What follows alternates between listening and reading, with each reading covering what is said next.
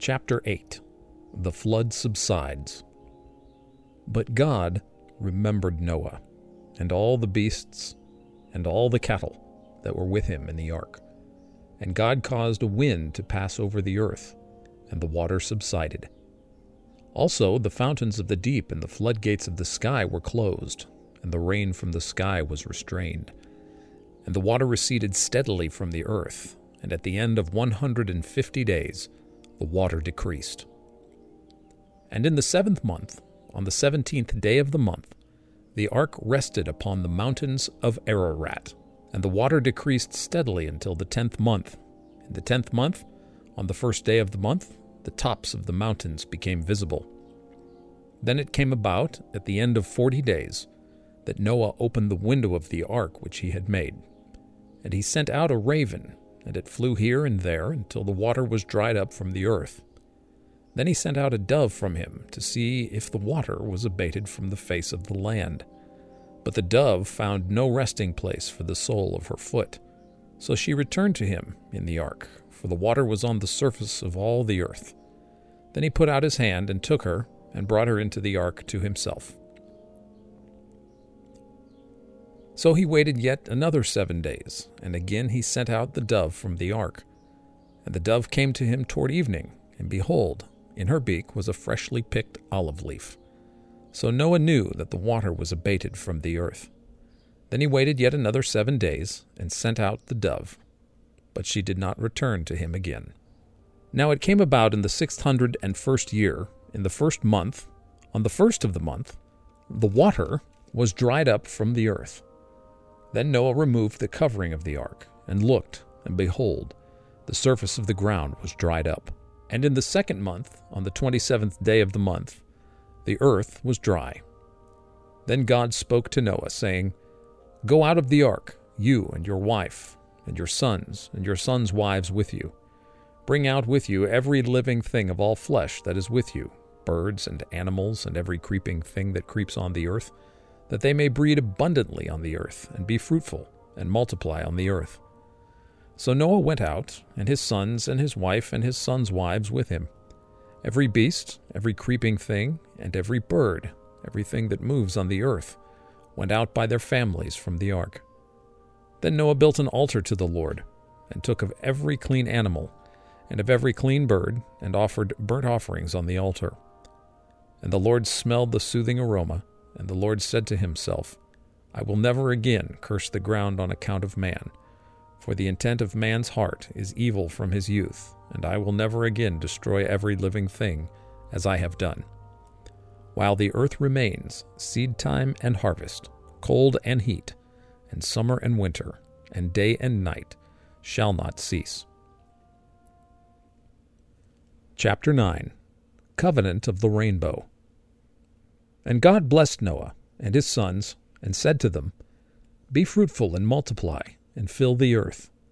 And the fear of you and the terror of you shall be on every beast of the earth, and on every bird of the sky, with everything that creeps on the ground, and all the fish of the sea. Into your hand they are given. Every moving thing that is alive shall be food for you. I give all to you, as I gave the green plant.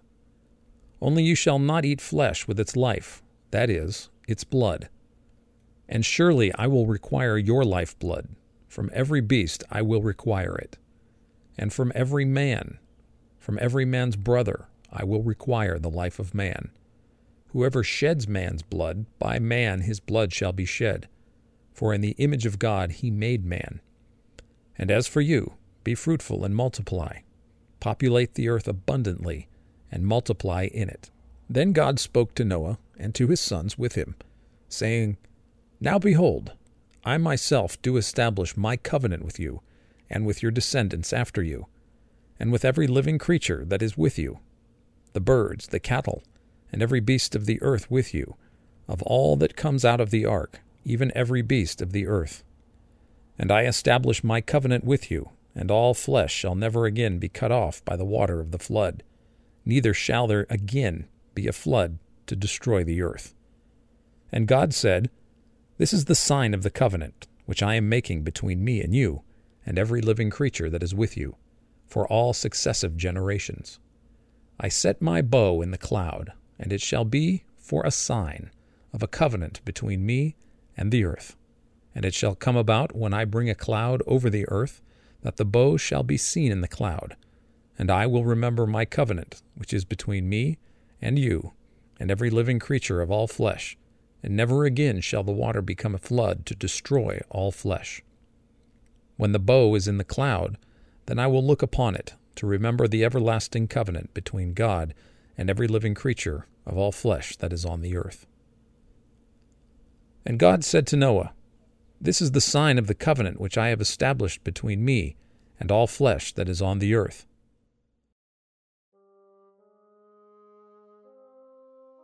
Now the sons of Noah who came out of the ark were Shem, and Ham, and Japheth, and Ham was the father of Canaan.